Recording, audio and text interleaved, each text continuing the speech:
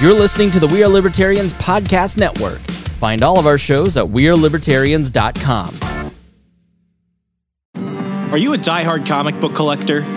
Or maybe a lapsed fan? Maybe even someone who has never picked up a comic book in their life. Hi, I'm Remso Martinez. And I'm Mark Claire. Every single Wednesday at the Second Print Comics podcast, Remso and I take a deep dive into the storylines, character arcs, moments, and events that made us the fans we are today. Tune in every Wednesday for new episodes available on iTunes, Stitcher, Google Play, and wherever else podcasts are available. Check out more from the Second Print Comics podcast at secondprintcomics.com.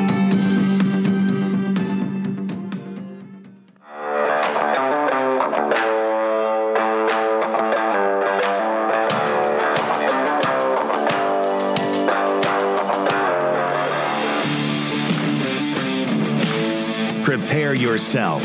You're on the run with Remso W. Martinez. I completely forgot how I was going to intro the show.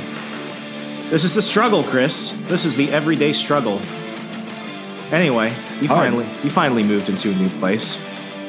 Yeah. Good for you. Thank you. You and I have both achieved something. We're very much the same. We fulfilled the libertarian podcaster dream of moving out of our parents' places. Yeah, I know. My mom, at 38, Mom was getting a little upset at me and said, "You've got to find your own place now." No, I think everybody who listens, longtime We Are Libertarians listeners know that I've been living in a luxury apartment with an open floor concept. And it's nice and it worked for one person, but I will be getting married in less than 2 months, and she has a 3-year-old. So an 800-foot square apartment for 3 people is just not going to do it. So we rented a house. You just have the 8-year-old sleep in the cabinet. Well, she has have you never seen Aristocrats where they stick the kittens in the corner? It could work. Seriously, when I saw that, I tried to do that, and I broke a dresser as a kid. Oof. Especially since I was a fat kid. It was a bad idea. No, yeah. It's been like everybody in my life must just think I'm so chaotic, and listeners too, because I'm totally off schedule because I had COVID, and then, that knocks you out for 3 weeks. And then I'm moving, which knocks you out for 3 weeks. So it's just like my life is in turmoil. I'm about almost back to routines and normal, but yeah, it's been hell. When you haven't moved in 9 years, and you're slowly moving your things over, and she's got her house and I've got storage units and stuff at parents' house, and she's got stuff, it's been a nightmare. But we're really excited where we're at. We're downtown. We're in a very yuppie part of town. Parks within walking distance, 258 trendy restaurants. Everyone's like a CFO or, Eli Lilly's. Yeah. And then there's me. They're like, "What do you do?" I'm like, "Well, I shit talk on the internet." And, but here we are. Yeah. It's not an easy job, but it's honest. Yeah. Yeah. The whole purpose of bringing you on was just proof of life because people were getting worried. I seriously, Remso, this, other than a couple pat downs, which I'm almost contractually obligated to do, I haven't done a podcast in 3 weeks, maybe. It feels weird. I was gone throughout most of August through September. So some people were like, you always sound like exhausted, or you're in a different place, or you're recording in your car. I have recorded more podcasts in my car than I think any other person who hosts a podcast ever, because I made a promise to never miss a show. And I've had to air like episodes from other shows I've been on, but for the most part, it's like, I've recorded stuff while I'm in bed. I've recorded stuff in a car. I've recorded in hotel rooms. I've recorded in my office. I've recorded in hotel conference rooms. Like it's one of those situations where it's just been like, you get the shit for free. And at least I'm coming to you with stuff that I, for the most part, do care about and do want to share with you. So be grateful, motherfuckers. Yeah. I wish I were more like you and Brian, where you guys are much more consistent. I wish I had that. I mean, I think I have a fallback position in that we've got a lot of co-hosts. So the last 2 weeks, Hody and Trisha and the others have kind of stepped in. And so that kind of, make sure that at least somebody's talking to the listeners about what's going on. The only thing that's been, and this is kind of kind of dive into the main topic I kind of want to cover. The only reason why I'm able to do this is because I have so much extra time and leeway, because a lot of what I'm doing ties into work. So like during the work day, I can actually go on like another person's podcast as long as I somehow tie it into like my day job and stuff like that. And I got brought on to be a rotating panelist for a political talk show out of Arlington Public Access in Virginia. So like for all those things, like a lot of things tie into each other. So the personal and the professional have kind of blurred. And, you know, for some people, they could see that as a challenge. It's actually been really, really good for me. So when I complain about this stuff, it's never like, oh, I fucking have to do it. I do it because I love it. And it's one of the situations where it's like, I'm very lucky that, you know, under all these circumstances, I still have to do it. And it never feels like a chore, despite the fact that people think I'm sometimes phoning it in. It's because I'm literally fucking phoning it in, recording from the phone in some situations. So On the Run has become literal in most cases. Yeah, I think I am at a point in my life where I've got my day job. I've got We Are Libertarians and all that comes with that. My different shows and, you know, and then I've got my podcast consulting business, and then I've got, you know, a family now. So just at some point something breaks and you go, well, I guess this is the thing that I can break. My listeners will understand that, you know, the We Are Libertarians audience historically has been like my best friend. And when you just talk to them and you just say, here's what's going on, they've always, you know, except for Samantha Woties during my divorce, I was doing one episode a month. She's like, you got to really put them out. I'm like, listen, lady, I'm getting divorced. How dare you talk to a man that way? She was like, I don't care. I want my content. So yeah, I'm looking forward to like kind of getting set up and getting back to it, because I've just been so sporadic this year. And frankly, I've kind of been checked out of politics altogether, because it doesn't have the same, I don't have the same passion for it. It's part of that ties into the topic today. Like, I've always been politically focused. I've been in politics for 20 years. I was driving downtown, you know, and saw the headquarters of the first place I volunteered for as a college Republican in 2002, you know, and I don't have the same belief that this can change things in the way that I used to. I think it's because politics has just fundamentally changed so much. It's weird to be under 40 and have something pass you by. But we are old enough, us older millennials, to live in an economy that doesn't reflect how it was when we were kids, or a political economy that isn't the same. You know, it's, I mean, everything I do for a living didn't exist when I graduated high school. I still have to explain to my parents what digital marketing really is, because they think it's not even their fault. They think it's like posting things on Facebook, but it's a lot more than that. And the fact that part of my day job involves running and producing and hosting a podcast, it's another one of those situations where they're like, you get paid to do that, because it didn't exist. Like when I started working in this realm, I actually got my foot in the door through learning direct mail for fundraising. That was in 2015. Direct mail for fundraising. And then from there, I switched over digital. So in 2015, a lot of these things, well, there were people who could kind of do this. It was either in a marketing or communications role, and this was just part of it. Now this is an entire job. Yeah. And it's just so strange, because even now when people are like, where do you see the future of it in like 4 or 5 years? I'm like, I can't even tell you what it's going to be like next year. That's how fast these things change. But the ability to kind of keep on top of it is what keeps you in demand and keeps you relevant. Yeah. And if you have done something one way for 20 years and then something changes, it's sort of like, do you really want to learn the new way? And that's sort of how I viewed it. I mean, the January 6th stuff, and I know that probably a lot of your listeners want to just dismiss that and pretend that it was nothing and that it was no big deal, and you're wrong, but that's okay. I think it was reflective of a new politics and a different type of politics that I don't want to learn how to do and I don't want to participate in. I mean, I think the the political media landscape has changed to a place that's just so much angrier and nastier.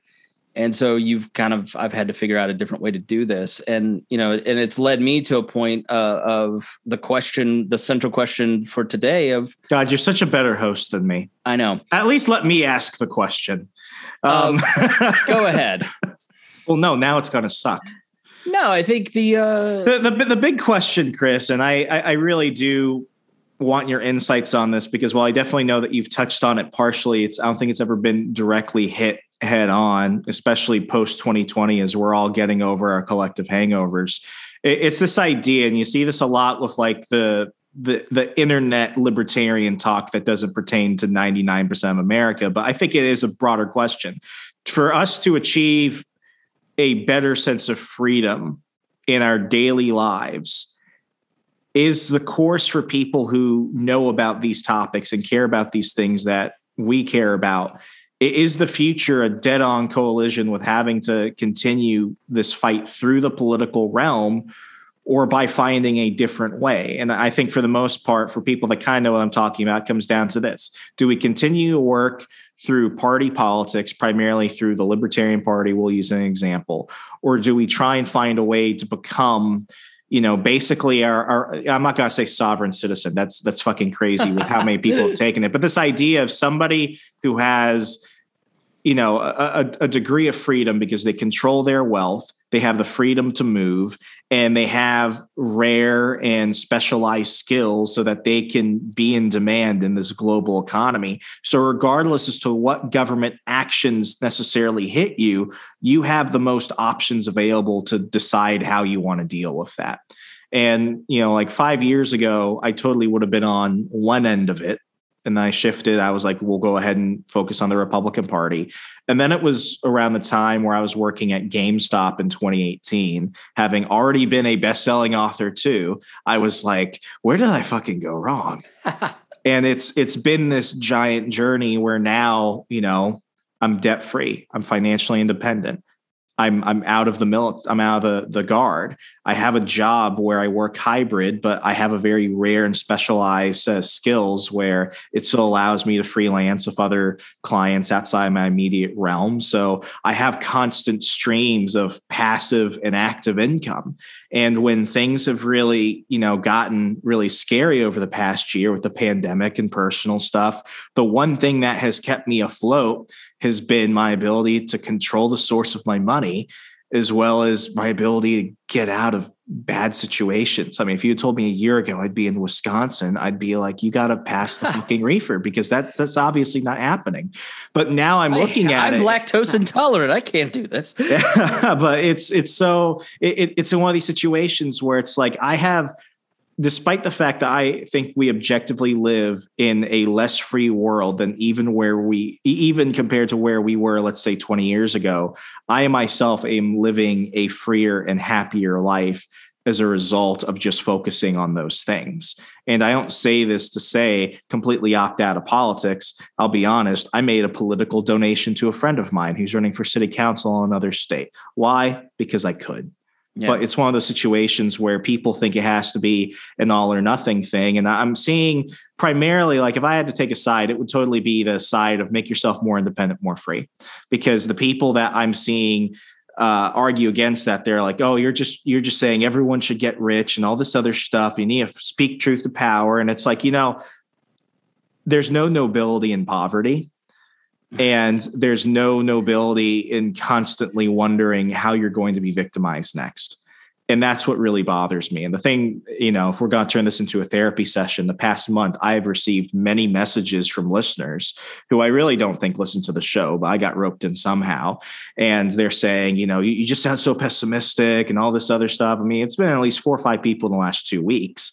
And it's this whole, what you're saying is unobtainable. I'm in my 40s and I'm working 3 jobs and this other stuff. And it's like, good for you doing the right thing, working, trying to keep food on the table for your family. But I've also run out of fucking sympathy. The victim mentality of libertarians now, they've adopted the Trump psychology, and the Republican. I mean, a lot of libertarians are right leaning, and the constant victimhood is just exhausting. You absolutely. I'm a dumbass. And I have managed to get myself to several streams of income that provide me and my family a great living now. And I work all the time and I work really hard. And you know, I don't know what to tell people who just, you can't get financially free. Well, I'm a recovering overspender. Yes, you can. If you're like, you know, I would have totally gone and bought that weed eater brand new at Home Depot, but instead I went to a pawn shop and saved myself $100. You know, I don't know. I just think I get so tired of having an opinion on the internet and then just you think about something before you know this, Remzo. When you say something on the internet, generally you have taken some time to think about that. You've investigated it. You've put some brain power to it. Maybe you've taken a couple weeks to formulate this and research it. And then there's always one guy who's like, nuh-uh, you know, and it's always like a guy with a Punisher thing on Twitter. Oh, and the thin blue line going through the skull. Yeah. I mean, I think that, you know, what I've kind of been working through over the last year as I look at starting this new business and starting podcasting and platforms, teaching people how to kind of build what I've built here with the We Are Libertarians Network has been a painful psychological transition for me because I'm good at promoting other people's stuff. But if it comes to promoting me, I'm terrible at it. There's like a mental break when it comes to promoting myself. And it's not humility, it's insecurity. And, you know, I have a business coach that I work with, and she, you know, I was telling her a story about, you know, working with my dad and working through some entrepreneurial stuff. And she goes, yeah, I used to be afraid of rich people too.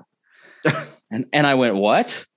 And the story that I had just told totally was me being scared of rich people, you know, and like what I've kind of found is that because of my own insecurity and lack of comfort with myself in a lot of ways, I'm afraid of being successful. I'm afraid of being rich. I'm afraid of rich people. I'm afraid of people who have power.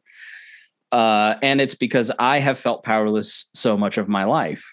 And the more I gain in terms of my own self-esteem, my own savings, my own control of my own career instead of outsourcing it to a boss or a company, the less afraid I am of all that stuff and the less typical libertarian personality I become, right? And that's kind of part of the disconnect that I have with so many people who've listened to me for 10 years is that I just kind of find a lot of insecurity and weakness in the movement that I inhibited myself, right? Like the libertarian movement is largely a Peter Pan movement of boys who don't want to grow up, who are afraid of success, who are afraid of doing well by themselves. And it's kind of pathetic. And they'll enable themselves, you know, if they get into a group, a caucus, if you will, that can kind of support that typical Peter Pan behavior because of the edginess, then it keeps them comfortable. It inhibits their growth. Whereas if you say to them, you know, so we can change this, we can do this, we can make the world a better place through politics, it becomes sort of an enabling thing for them to stay in their mother's basement like I've been in. But when you go out and build an institution, you know, when you build a media company, when you build, you know, We Are Libertarians now has sponsorships and advertising.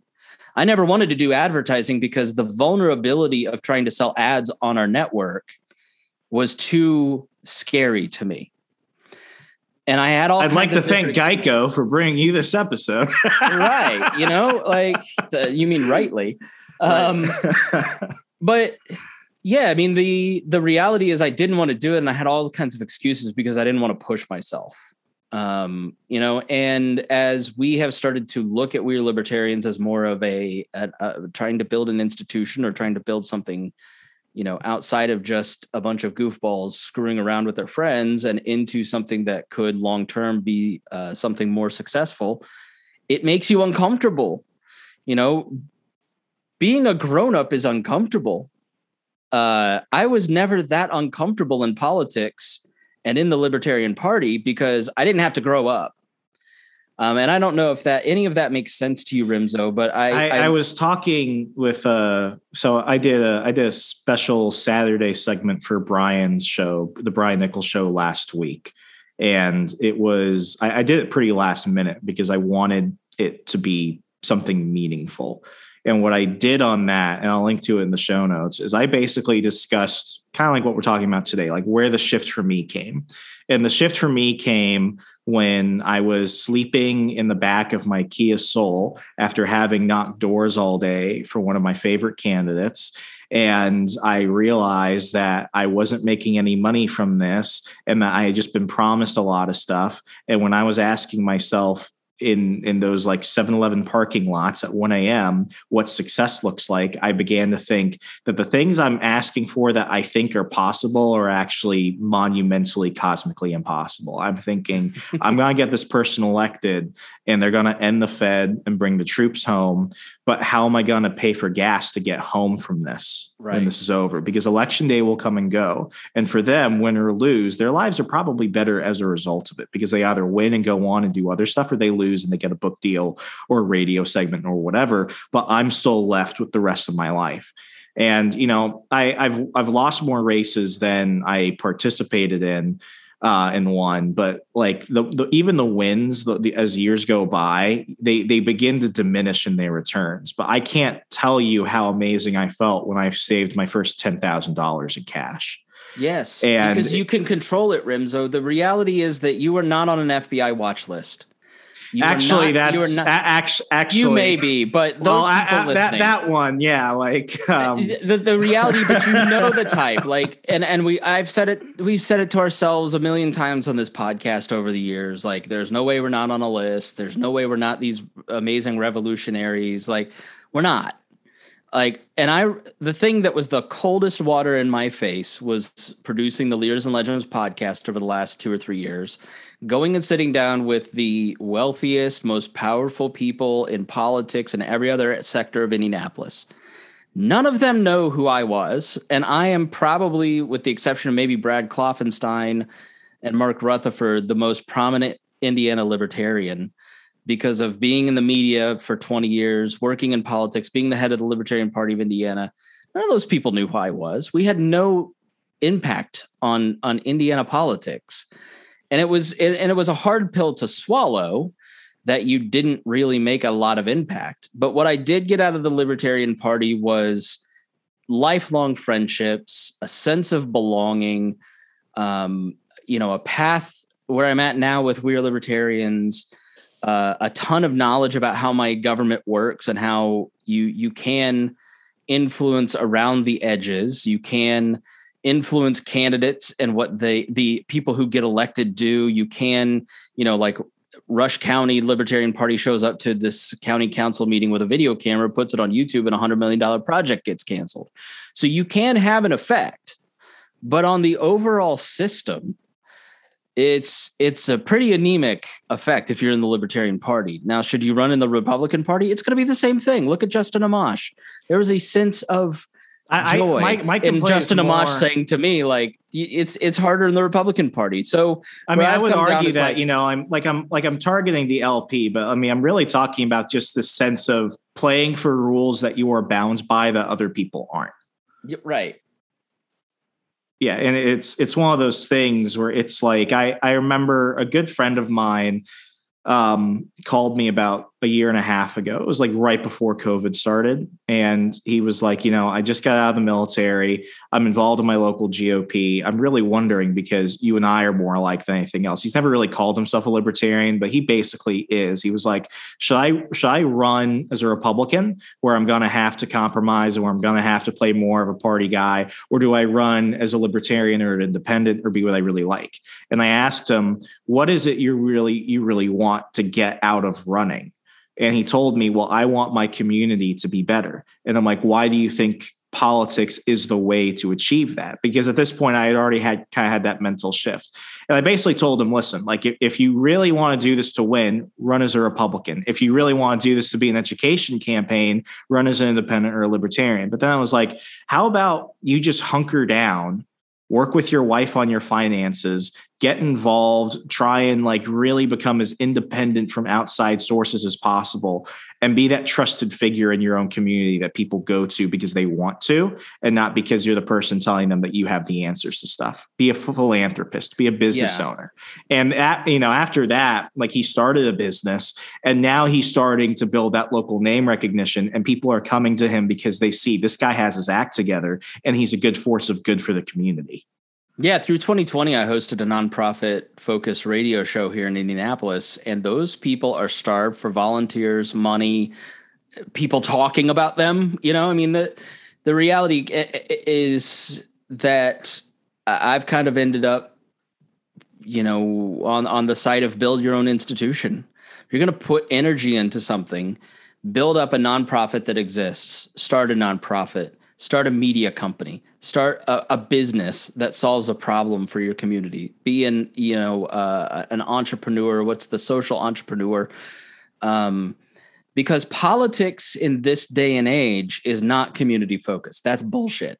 It is about building the reputation and email list of the person running. It is about Jim Banks is this congressman here in Indiana from the 3rd District that I used to really love and respect. When I was head of the LPIN, he would meet with us. He would hear our concerns, spent 2 hours with him in the Antelope Club, hearing why do we disagree with him on gay marriage, for instance. Well known as a state senator, as a guy that just was very fair and open and balanced. Well, somewhere along 2020, Jim Banks decided he wanted to run for governor and completely changed his personality. He's on Fox News every night. He's head of the Republican Study Committee. And it's just, hot takes down the middle, trying to get the Fox News viewer to give him money. And so here's a guy who sold out, who I imagine deep down is still the same Jim Banks that I knew and respected, but has decided that he can't be that guy to be successful. He's got to be a Tucker Carlson clone to build his email list. And if his campaigns in the future don't work out, then at least he's got a spot on the Sunday shows and a big Fox News contract coming. That's what politics is now. Politics is a predatory business, and maybe it's always been that way and we're foolish. But it is a predatory. It's a predatory kleptocracy that wants to build up the person's individual political power. And if you are volunteering for a Republican or Democratic campaign, you are participating in that system that, whether known or unknown, is abusive and harmful, especially to poor people. If you are a poor person in this country, I don't know how you make it. Trying to look for a place, taking 2 months to find a house, was unbelievably eye-opening. The housing crisis has started to reach into the middle class. And my apartment complex that I've lived in was a great place to live. But, I'm starting to see a lot of the people being pushed out of gentrified areas in my apartment complex. And so I have a friend that works in the office. I'm like, why? Well, you have to now have 3 times earnings to get an apartment there. And everybody kind of knows that this apartment complex doesn't really check your Photoshop documents. And all the other places in town do. And so you literally have to commit fraud to get an apartment if you're in your early 20s now. If you're getting out of college, you have to have 2 years experience plus a bachelor's degree. These things have changed wildly in the last 5 years. Well, none of that is because of anything other than politicians passing bureaucratic laws to run on re-election to gain power for themselves. We're building this house of cards to promote politicians. And I don't know why you'd want to participate in it when you should really put that energy into promoting your interests in what you said. Get yourself financially stable, build another stream of income or 3, work with a nonprofit that solves a problem that you deeply care about. There's no point in going and participating in the, and I know that you think that the one that you like is a good guy. I know that you think that Rand Paul really has your interest at heart, but you're being fooled. You're a fool. Oh, I've got a story for you. I used to really, really freaking love Ted Cruz. Yeah, I voted for Ted Cruz in 2016. Yeah. I agree with you. I had to unfollow Ted Cruz on all social media. And I did that with a few other politicians. I still like them. Them was not the problem. What I saw was the problem is me. In 2016 Remzo was so wrapped up in this idea that Ted Cruz was like this political and cultural messiah, that if I just did everything in my power to try and get him the nomination and then try and make that man president, all my wildest dreams could come true. And that turned out to just be the biggest drain in my entire life, because like everything else, his life moved on, win or lose. His life is objectively better. My life, on the other hand, was shit. And it got to that point where I realized that I found my identity through a person or through an organization. And that's where I really stay off of Twitter arguments now, especially with, the fact that the majority of the people that I interact with are libertarian or in somewhere in that spectrum. And like, they really hate, and I'll bring Jason Stapleton, for example. He got so much hate when he rebranded his show, and he still gets a lot of hate now because he's really been like on one side of this argument of party versus person. We'll call it that. And you've got all these people and these libertarians. So what's weird is that they're almost talking like communists in a way. It's all about the greater community, greater collective. Stop thinking about yourself. Just focus on this. And what they find is that they hate other people who have achieved something that is really hard. Whereas when a person fails doing something for themselves, they fail. When a person working through an institution fails, they don't even get that failure. They just push it off on somebody else. So these people have found their identities through politicians, or in this case, or through a party. And that pushes away the responsibility, the good or the bad, because then what they get to do is they can still take it. They can still take victories over other people's achievements. Wow, look at what Dave Smith did. Wow, look at what Joe Jorgensen did. And they get to see that as a personal victory when nothing in their life has changed as a result of that. It's like being a sports fan. Like, you are literally putting on a jersey, cosplaying a victory by your team, cheering on the achievements of other men, and contributed nothing to that process. The reality is that a lot of the people getting involved in politics right now kind of became politically awake in the last few years, and they have no experience, and they don't know what is ahead. I know what's ahead. They don't listen to me because I retired from the Libertarian Party essentially in 2012, a long time before a lot of these people were politically active. And I do mean to shit on the Libertarian Party a little bit, and it's not their fault. It's like this in every party. Politics is a great thing to get into for networking and to be a part of a community. But if you believe that getting involved is going to actually change anything on a systemic wide scale, I just don't see it happening. You're going to make a lot of great friends and you're going to make a lot of great connections. And that's why you should get involved. But don't be naive in that your world is going to markedly or even mildly improve beyond that because of your political involvement. And if you take the Jason Stapleton route and you build a business that employs people and gives you so much income at the end of the year that you can donate to churches and charities and schools and issues that you care about, not only is your world improved, but the people around you. So I just don't think it's even a contest. It's people who have no political experience saying to me, who has political experience, it's going to be different this time. Okay. Yeah. Well, I'll be waiting here for you with an ice pack when you realize that I'm right and you're not. I mean, it's just, you really have to focus on what is most important for you and your self-interests. I tell by this, doing that, you're going to improve things in a lot of ways. So I agree with Jason on this. It took me a long time to accept that, and I don't like it because I'd love to sit here and say, like, all that money you're donating to candidates and all the time you're donating to a party or a county party is worth it.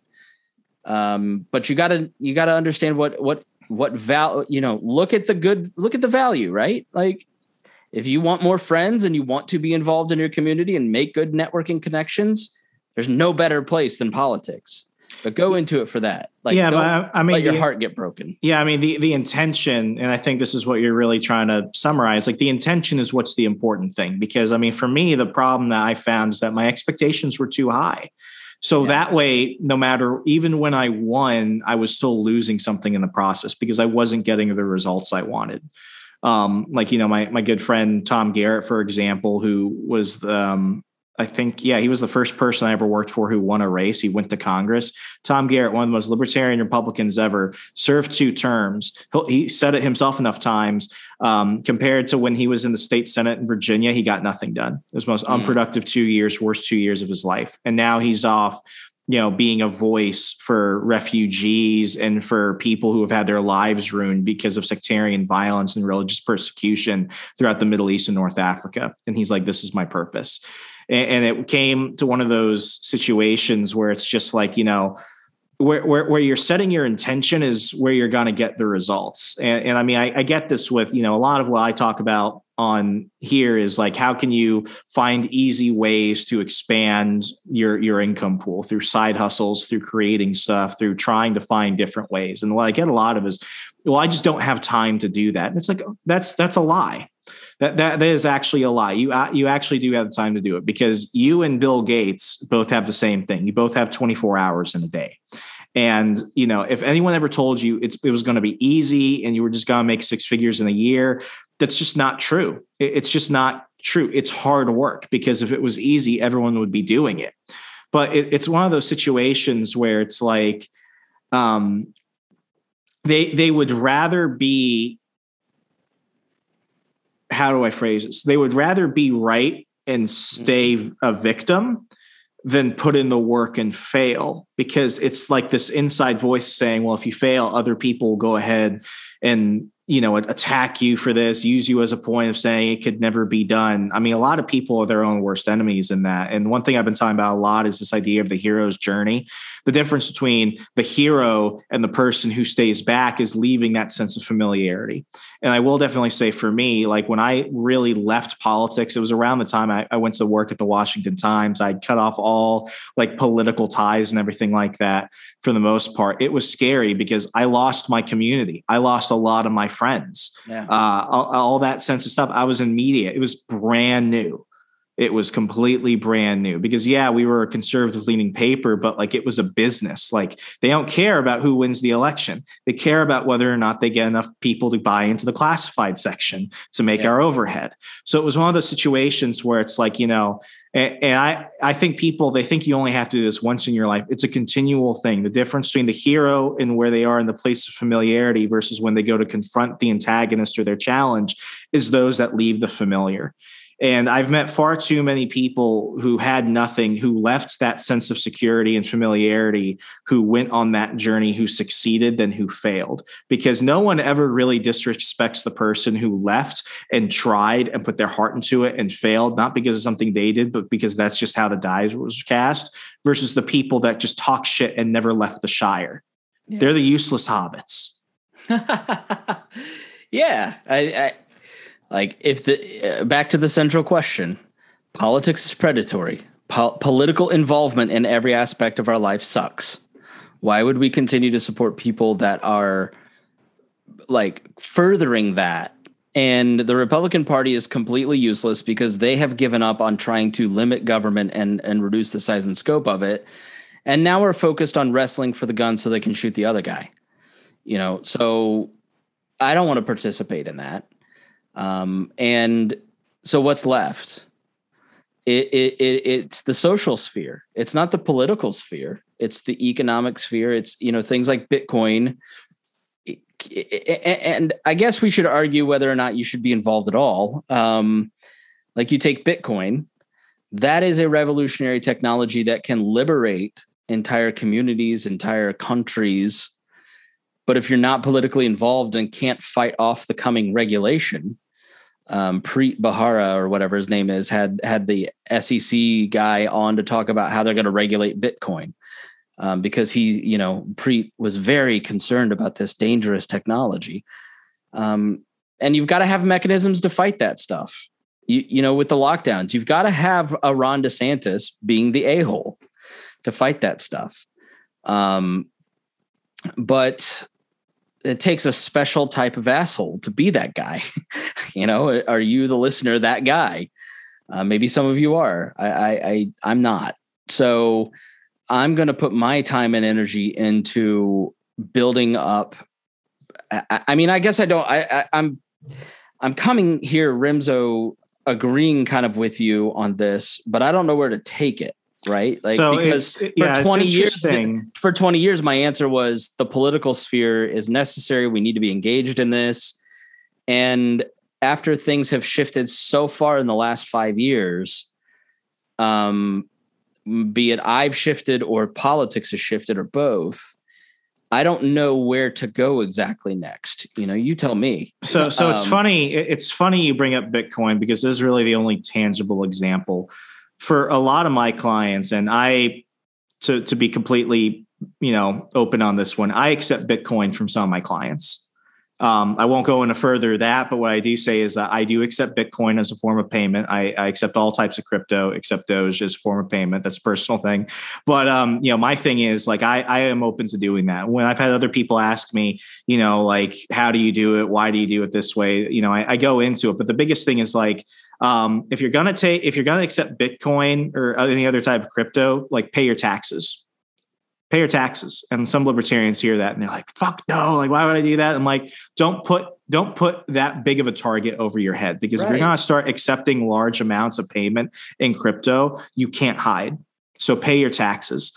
And the other thing is, in the past 6 months, especially as they've been, ramping up for the infrastructure bill and everything, Washington has reported a record number of lobbyists representing small and large crypto firms, the number one being Coinbase. Coinbase, whether people like it or not, is really the number one exchange in the world. And I'm saying this as a Coinbase shareholder. I own stock in the company. And the reason why is because they understand that they can't exist in a world without regulation. So they can either be there at the table or not, and just completely get drowned out. And, when I saw what was going on, and because I believe in this technology and why I believe that Bitcoin and other cryptos are currencies, not securities, I bought in, and I broke one of my rules. I bought into a non-dividend paying company. Why? Because I own enough that I can vote when they go ahead and make mass shareholder decisions. I have a say in it. But, I don't own hundreds of thousands of dollars in Coinbase stock, but it's even because I do to a degree, I invested in it because I believe in the company and I believe that it is actually charging ahead in this field. It gave me an opportunity where it's I could take X amount of dollars and I can put it here and I can keep it there. And I'm not going to need that money. I'm not going to need it to pay bills. I'm not going to need it for groceries. I could just put it there and not even have it, earn me dividends. And it will probably go down in value, but now I'm an equity holder. And that was something I would never be able to do. And that's just one small area.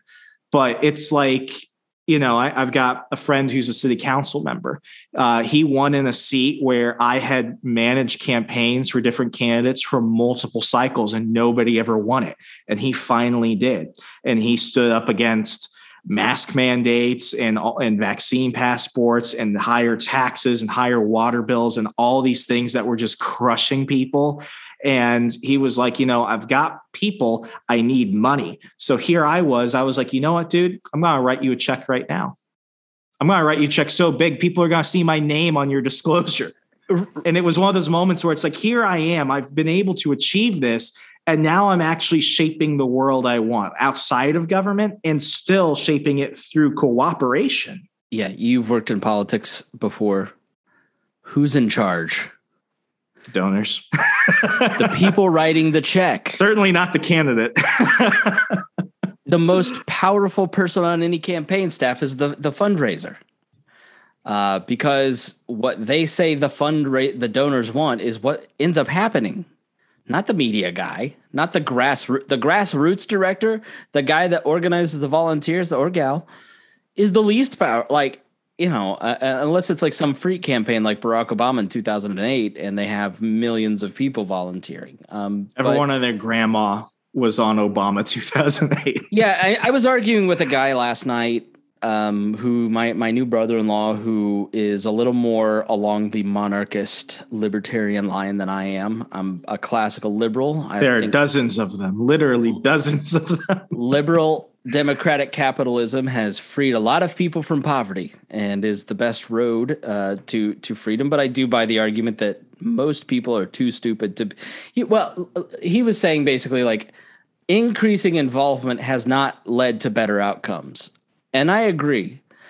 But I also see the people in Rush County kind of getting involved in their local community. You're never going to get back to localism unless people do show up to county council meetings. Like what I would like to see is less running for office, more going to city council meetings, less going to party meetings, more going to county council meetings, because that's going to give you more influence over decision makers if you don't have deep pockets. I've seen it time and time again when people go and show up at those city council meetings, and build a relationship with their local representative, they can have influence. It's just that most people don't do it.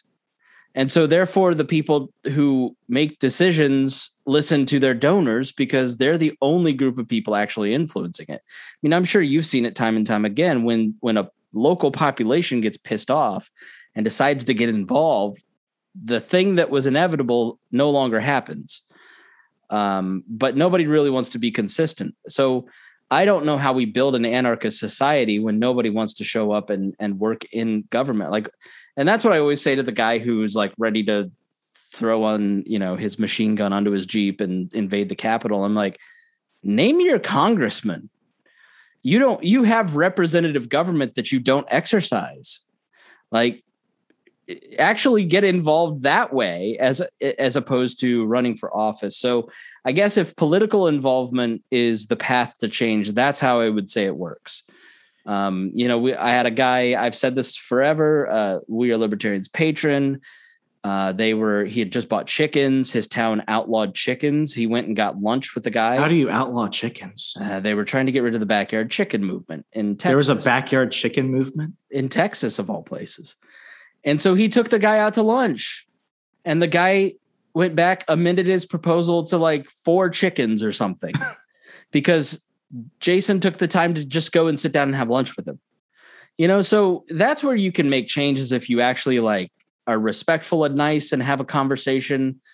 You're all demon worshipers and eating babies and it doesn't work. But you will have influence and power if you have money and if you show up to the right places.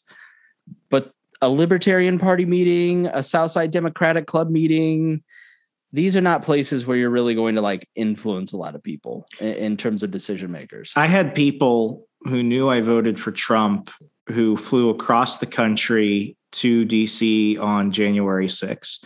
And they were all like, bro, why aren't you here? Come here. We can grab lunch afterwards. Come on, man. You're right there. I flew from California to be here. And I straight up said no, because it's a waste of my fucking time. And I worked because I was unemployed at the time too. And I had some clients. So I'm like, I'm going to work because it's done. Whether you like it or not, it's done. And it's not going to, you showing up there if all your other people, you complain about so many things, but the things you can take active control in by you taking time and money and resources to be there, you're actively saying those things aren't important to you. You say they're important to you, but they're not important to you. And, out of respect for this gentleman, I won't say his name, but we had a member of the We Are Libertarians network who was a very vocal Joe Biden supporter. And I just, like me and him butted heads, but right before the election, I actually put out an election episode, and I think it was called something like Who I'm Voting For and Why It Doesn't Matter. And what I talked about in that episode, which people can go back and listen to, is that irregardless as to who wins or loses the presidential election or who keeps a majority or whatever in the Senate and the House, my game plan for myself does not change. And while it might be a minor inconvenience one way or another, it doesn't affect me because I've prioritized certain things in my life that maximize my own freedom and my own access to opportunities. And he got really pissy and he was like, well, you're just saying that because you know how it's going to go down. So then the election happens, and months later, because we went months without a president, this person who was so pro Biden just got so betrayed when Biden did other things and felt so lost and was just mad and just completely just rage quit so many things. And, there's a person who on election night was like, decency won, or like the good guys won. And he's calling all these other people losers. And I just kind of stayed out of it. And, for the most part, 2021, despite a lot of shit, has been a good year for me. And I don't care as much about those things because they haven't immediately impacted my plan for myself. And I can go back and listen to that episode and I wouldn't change a single thing about what I said because it was consistent with what was the priority. How am I maximizing my freedom and how am I making my life better for me and those immediately around me? Because I can't change somebody in another state. I can't change somebody in another country, but I can immediately make good beneficial actions in my life and those around me. And that's where I can measure the change. Well, my disagreement with a lot of libertarians, including sometimes you, is that, Trump's harmless. Trump's the same predatory swamp monster as everybody else, and we should oppose him. I am concerned. But he was my swamp monster, Chris. He was mine. I hate all presidents, but you can't have that position and be fooled and think that Joe Biden was going to come in and save you from anything.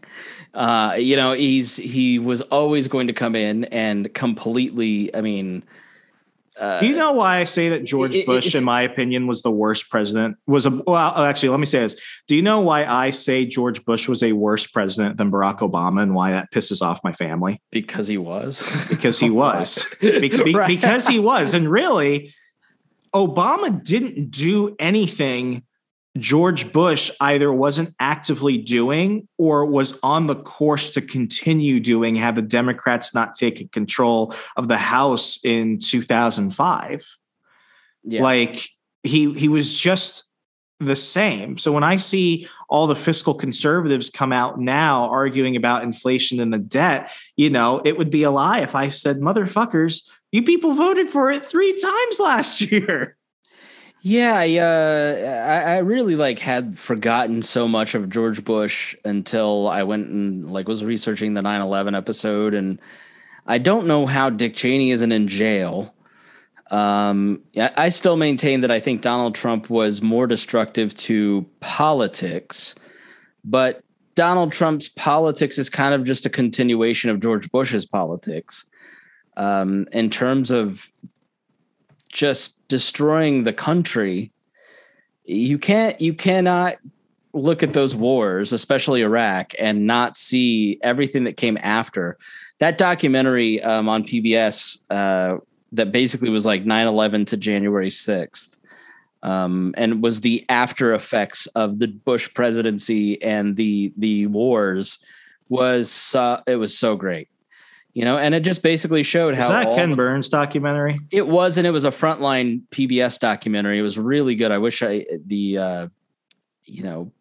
forget what the War on Terror era or something. It was so good because it just shows you how the seeds were planted in that era for so much of the problems that we face now, from George Bush's housing initiatives to 2008 to the housing crisis we're undergoing now, to the fake news fallout. It was so good. So I'm with you. George Bush, top 5 worst presidents for sure.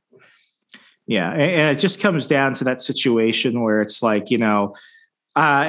much as I don't like Biden, the thing is I can't do much in the meantime. And certainly going around talking about the bad things he's doing. One, you can get that from a million other people who are smarter and better and more connected than me. So I'm not contributing much to that.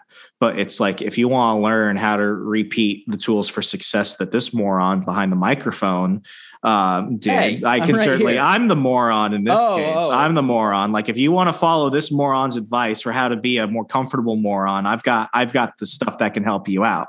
And it's one of those situations where it's like, yeah, my life is weird because I am freer and happier now in a much less free and unhappy world than the one I grew up in. And, it's, you've said that a couple of times, and I don't know that I totally agree. I was on this call with like 10 other libertarian podcasters, and even Pete Quinones was like, well, I guess we're more free and that people hate the cops more. Oh, I'm not talking about everyone else. I'm just talking me. Like, the world is going to shit, but I'm actually okay. I know, but I think here's the thing. I want to be weirdly optimistic here because I go back and forth. I vacillate because I agree with you in that the world isn't more free. But like, if you were a gay person 20 years ago, you are more free today than you were. If you are a dope smoking, gun toting gay person, you're definitely more free than you used to be. If you are, a dope smoking, gun toting gay person that works on the internet, you have a lot more freedom. I mean, so I think there's a weird feeling in this country, and that we are not more free than we were 20 years ago. And I think that's because regulations are hitting us more directly. The Barack Obama era added so many regulations that that's one of the best things Trump did was trying to cut as many regulations as possible. Although he kind of stopped, but we are more free in a lot of different ways. I'm only going to disagree with you because in 2020, when you had people literally shutting down businesses, and now there's no doubt about that. Yeah. Like, I think that really, I want to agree with you, but that was what really kind of showed me. It's like, I'm not very optimistic about this. The levers of control. There are things like I said, regulations. You take the smoking ban, for instance, here in Indianapolis. We opposed it as the Libertarian Party, Marion County. We said you are building mechanisms that will come back to haunt you later. When the pandemic hit, the Marion County smoking ban mechanisms were used to shut down those businesses. Oof. And all those Republican city councilors that voted for it, I didn't, but I wanted to text them and go, bitch, I was right. So there are things like that I think that those mechanisms have built to encroach and creep in on freedoms. There have always been periods like that, and there's always a backlash. And so I think the thing that I was most surprised by and most wrong on in 2020 is that the population would see it, get it, and oppose a lot of this stuff, and they didn't. There's no doubt that in like size and scope, in terms of encroachment on personal liberty, there's no bigger encroachment than the lockdowns. Now, in terms of moral outrage, slavery's winning on that one. Okay. But, in terms of, I mean, 2020 was just a stunning, and it depends. Like, Remzo, you are an idiot because you lived in Virginia. I don't know if where Brian is at, but hopefully he's in a moving truck between here and Philadelphia. Because I've said to both of you, the pandemic ended for me in July 2020. You idiots living in blue states, that's your own dumb fault. So yeah, I mean, the reality is that the pandemic kind of showed why you need to respect the Constitution and the Republic, because I mean, we had a really terrible lockdown. Compared to I don't know. I mean, it wasn't really terrible compared to most other red states. It was pretty comparable, except for South Dakota. But after July 4th, 2020, there was nothing that you were limited by nothing. I mean, I was going to the gym, like, there were still like some restaurant capacity things. At that point in Indiana, people's behavioral changes affected the economy in that not as many people are going to restaurants and things like that. That was always going to be there. But you idiots in blue states that just voted in Gavin Newsom, I don't know what's wrong with you people. But here, telling me that you were surprised that liberal California acted like liberal California. Right. Liberal it's full of Democrats. I think Larry Elder's going to win. Oh wait, they're still full of Democrats. Never mind. Yeah, I mean, so no, there's no doubt. I mean, but you kind of, if you had a Democratic governor, you got what you voted for.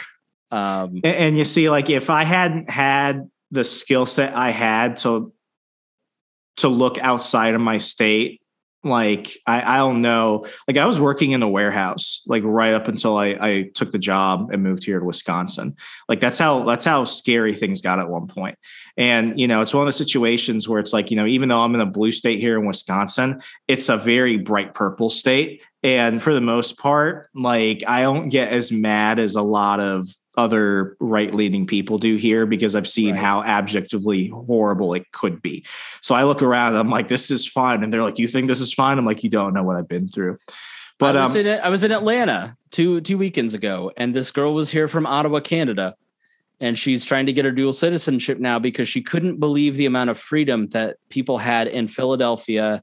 It was Baltimore and Atlanta. Wow. And I'm sure that if you talk to your average Republican or Libertarian in Baltimore or Atlanta, you're deeply, grossly oppressed. But to an Ottawa resident, it was just beautiful freedom. They just passed, and Trudeau won after putting this stuff in place.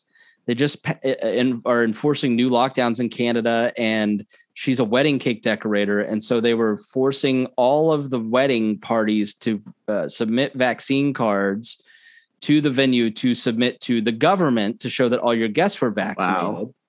And she lost $4,000 in business in a single month because people just canceled their weddings because their grandma's not vaccinated, so they can't have the wedding. So it's all a matter of perspective, I guess. And that's the beauty of the 50 states, is that you Virginia residents can move to Wisconsin and have beautiful freedom. So much beer and cheese curds. And the Brewers. Go Brewers. It's little things like that where it's like, I'm not a millionaire. I don't think I'll ever really be a millionaire anytime soon. But, like, my whole goal was, and it's so odd with the timing of when On the Run started with how the world turned. It's gotten to the point where it's like I'm free now because I can go to sleep at night knowing that things can happen and I'll still have money coming in throughout the month, that I can still move around freely, and that I have access to different things, different networks, different areas where, like, shit can go down again, and I'm not going to let it affect me the way it did last time. But to kind of close things off, because now I think I've reached the point of being the Chad podcaster level, I have to talk about doing jiu-jitsu recently. What I've loved about doing it so far, and I've been kind of throwing out little anecdotes throughout the last couple episodes as I've been trying to just bludgeon people over the head with it, is that when I was looking for gyms in the area, and there's a lot of jiu-jitsu gyms in and around Milwaukee, I called a couple of them and I was just like, what did you do during the lockdowns? And some of them closed down because their students just disenrolled. Others adapted. They did Zoom jiu-jitsu, which I don't know how the fuck you do that. But like with my school, like, come here, kitty, it's time to let's grab the waifu pillow or something. The school I'm going to now, they're basically just like, we didn't lock down. And right now, COVID's a fact of life. And if you're worried about catching COVID here at the gym, jiu-jitsu is probably not for you, because worse things can happen. Yeah. And like, the people that go to this gym have become some of my favorite people to see throughout the week, because it's an extremely diverse group of people in thought and in background and in profession and in so many other things. And I don't know where they land on certain issues, but like, we are all the same. We're all just here to get better. And the people who have come into the gym are a lot like myself. They needed a community. They wanted to better themselves. One of the things I struggled with for a while on my path to overall freedom has been health freedom. Since I left the military, since I've gained weight, since I've lost all this other stuff, I lost that edge part of me where it's like, I'm a dangerous person. And I got to the point where it's like, I'm actually not anymore. You're dangerous to a box of Twinkies. I'm dangerous to a lot of things, the Twinkies included. But like, it got to the point where it's like, now I'm getting that sense of confidence back. And in that confidence is freedom.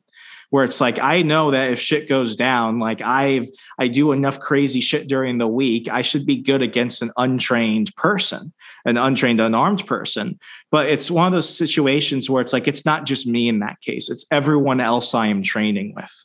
And we are all the same under jiu-jitsu in this most part. Yeah. And it's just been an amazing thing because some people are just there because they want to fight other dudes. Some people are just there because they just wanted to stay in shape. But a lot of other people were there because they're like, this is the most consistent thing in my life right now. And I feel like an amazing person each time I leave.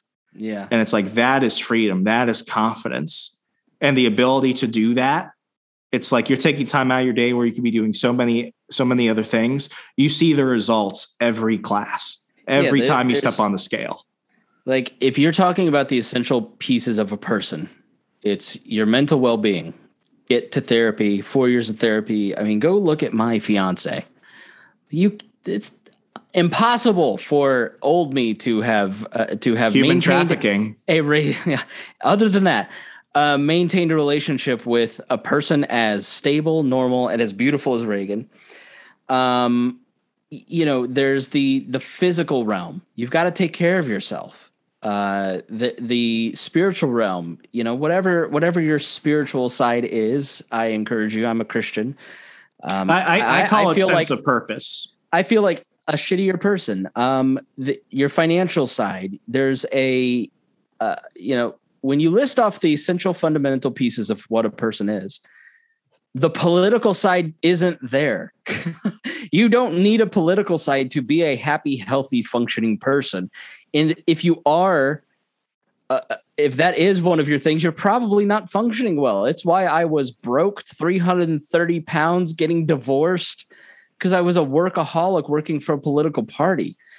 Because I was not spiritually in the right place that I needed to be. Like, politics is not an essential function of being a happy, healthy person. But I think we're going to expand liberty when we do find those pieces and start working to engage the world in ways that improve other people's spiritual well-being, financial well-being, physical well-being, and helping build other people. You're engaging in politics, you're basically trying to fight people and take something from somebody else to give it to your team. And that's not how a functioning society works. So question answered, we win. Yeah, every day. And I'm happier. I mean, that's the one metric nobody can measure but you. Yep. And, that's one of those things where it's like through many years, I had to really understand, like, happiness is not a natural state of a person. It's a very intentional choice. It's how you achieve that. That's the most important thing. Chris, thank you for showing proof of life on the keyboard. We all appreciate it. How can people go ahead and listen to the Chris Spangle Show? Because obviously we've got one or two that don't. Yes. Listen on any podcast platform, the Chris Spangle Show. Check out all my different projects at chris-spangle.com.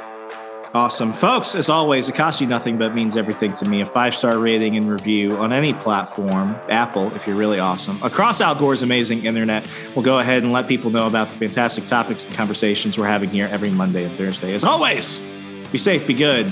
Good night.